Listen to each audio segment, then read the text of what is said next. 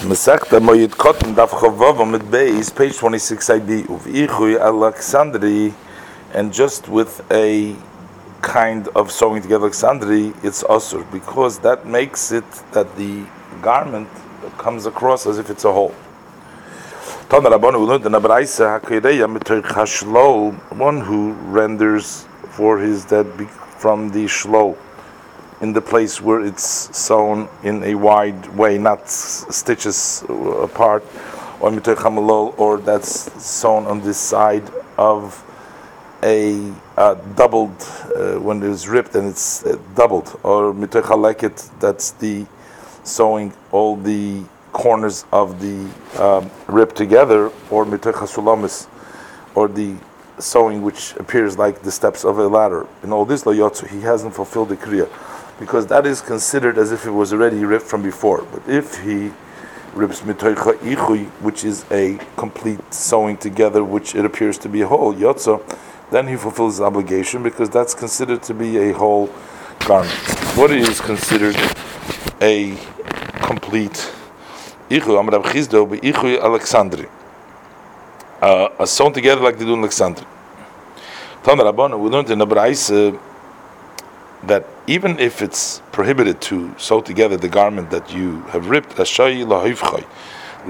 he's allowed to turn it over so that the upper part should be below, so that he makes the neck should be on the bottom, and he will dress it up as he's on the top, and the upper part with the rip is going to be on the bottom, so it's not going to be seen. And then to sew it together. He prohibits to turn it over, to sew it together, even if you turned it over. Just like the owner of the garment sells it, is not allowed to sew it together. So even if you buy it from him, it's also prohibited to sew it together, because it's on the garment, it's not the person who's doing it. And therefore, the seller has to notify this prohibition to the buyer, so that the purchaser shouldn't make a mistake. He's going to think that he's allowed to sew it together, and that would be cheating him. Tana Rabbana, we learned in the Braisa, Tchilas Kriya Tefach, the beginning of the rendering for a mace, is the amount is a tefach, but his sefes, and if you have to add to the kriya, if an additional relative who dies that you're also chayiv to do kriya for him, then it's sholish etzbais. You have to add 3 fingers. Divrei Rab Meir's opinion. Rabbi Yehuda says tchilas kriya, the beginning of the kriya is sufficient sholish etzbais. The sefes kolshu, sefes any amount. Amar Ula says Rab Meir b'kriya, that the Allah made in the first rendering there has to be a tafach by the first kriya, and Allah in the addition that even one drop, any kolshu is insufficient. The beginning of the kriya is a tafach, but the sefes kolshu, and the additional, even a kolshu is enough.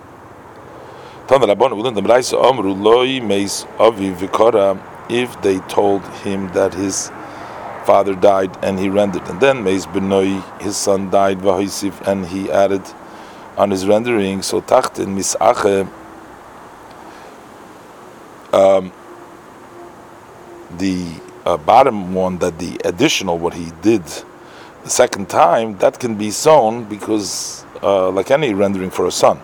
But Elyon, the upper one that he ripped in the beginning, that cannot be sewn ever together, like one who does kriya for his father. Meis b'noi v'kora, if his son died and he rendered the garment, and then Meis Ovid and his father died, v'hoisif, and then he adds on the first rendering Elyon. So then Elyon, Misacha, the upper one which was for his son, that can be sewn together, but Tachta, which was for his father, and Misacha cannot be sewn together. Meis Oviv, Meisa Imoi, Meis Ochiv, Meis Achi.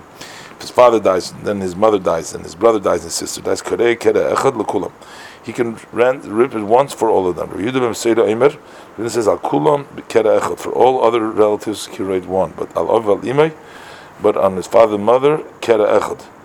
on one rib, which means on one of them he has to do by himself, and he cannot add onto it for the other relatives.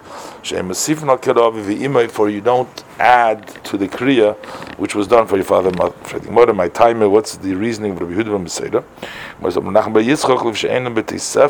Because they're not given to add to them, because one is not fitting to add for the kriya that is done for them for another relative.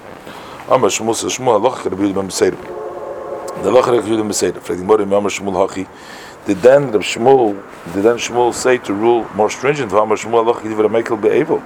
halacha should remain like the one who is lenient when it comes to mourning. But answers aveila l'chud and kriya l'chud, that the mourning whose obligation with Rabbanon, that we're lenient, but kriya l'chud, the obligation with Torah, and that we are machmir. Ad heichen kodeya, up to where does he rip when he adds? The Gemara says ad tibure, till opposite his belly button. Yashemrim ad liba, up till next to his heart. Even though there is not a complete evidence for this, there is a remembrance to this. It says in Yoel Perik Beis Pasuk Gimel, V'kiru levavchem v'al. Rip your garment, use your heart, not your garment. So this is a hint that the place of ripping is up till the heart. Gemara explains once he reaches the belly button, according to all opinions, he doesn't rip anymore, and then he has an additional relative. Then you distance 3 fingers from the place where you ripped first, and then he rips a new ripping, and then he adds if he will be chayiv. If he's monis chayiv, he adds to that. Nismale milfonov, if the baggage was filled with rips from the front, and he has new crease that he has to do. So then he turns the garment to his back, and he renders on the other side, which is now in front of him. If it's full from the top, then he sort of switches it to the bottom. He makes a neck over there, and then he renders over there. Now the bottom, now it's the top, and he does the kriya over there. One who renders his garment for his relative that died from the bottom or from the side, Leyotzo, has not fulfilled the obligation of Kriya. Kohen Gadol, but the Kohen Gadol, which the Torah says in Vayikra Perik Chafala Posik Yud, said of Gadol Yifrem, so he's not allowed to Kriya, is Poirem Milamato. So he can render for a mace on the bottom, because that's not Kriya, and that's allowed because of Agmas Nefesh, so they can do that. There is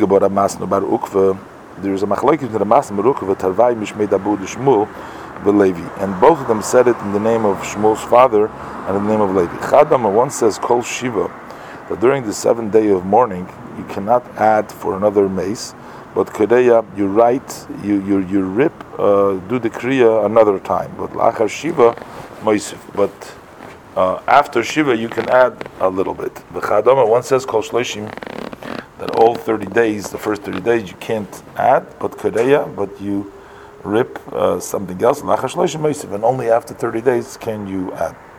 The Gemara Maskiv Reb Zeda has the question, one who says that you can rip all 7, why is it that you are allowed to, because you cannot sew it together with even a wide stitch, and since it's not sewn all together, not even a loose kind of sewing, so you cannot add for another mace, because that only appears like you're widening it, but not you're adding on another mace. So in that case, so this that Mar said, a woman who made the kriya on the mace, she can put it together in this shlila, just putting it together for the rip immediately within Shiva. Hachinami, so here too she should be allowed to, after she was shayla, to do it for another mace. But we don't find a chilik in this halacha between a man and a woman. The Gemara says Hasam. Over there, the permission for a woman to put it together, that is for the honor of the woman, so she shouldn't stand with a revealed heart. It's not mikra din, and that's why the bagged is considered as it's ripped, and you can't add to it. kol shloshim koreya amai. So why does he say for 30 you can rip? Why does he hold that? That he has to make a separate kriya, cannot add, is because because you cannot really sew it together in a permanent way for the 30 days, and that's why you cannot add, because it's not considered yet a whole, because it's not fully sewn together. The question is, but so then when we're talking about if a rip is for the father and mother, which you're never permitted to put it together fully, so there too he should not be allowed to add. No, he's not able to add even after shloshim. So, but the Brisa says that you can add for every kriya. Even the father mother didn't make a distinction. What is the isur to always keep it, never to sew it together, is for the honor of the father and mother, but it's not the main halacha. And since the main halacha, it is permissible, it's still considered like a whole, and you can add to it. One who goes out with a garment that has been ripped from before a mace, then you are stealing from the mason because you needed to render for them. And also the people of the people that are alive, because you're cheating them, because you're showing as if you did render on the mace. Shimon Gamliel says, one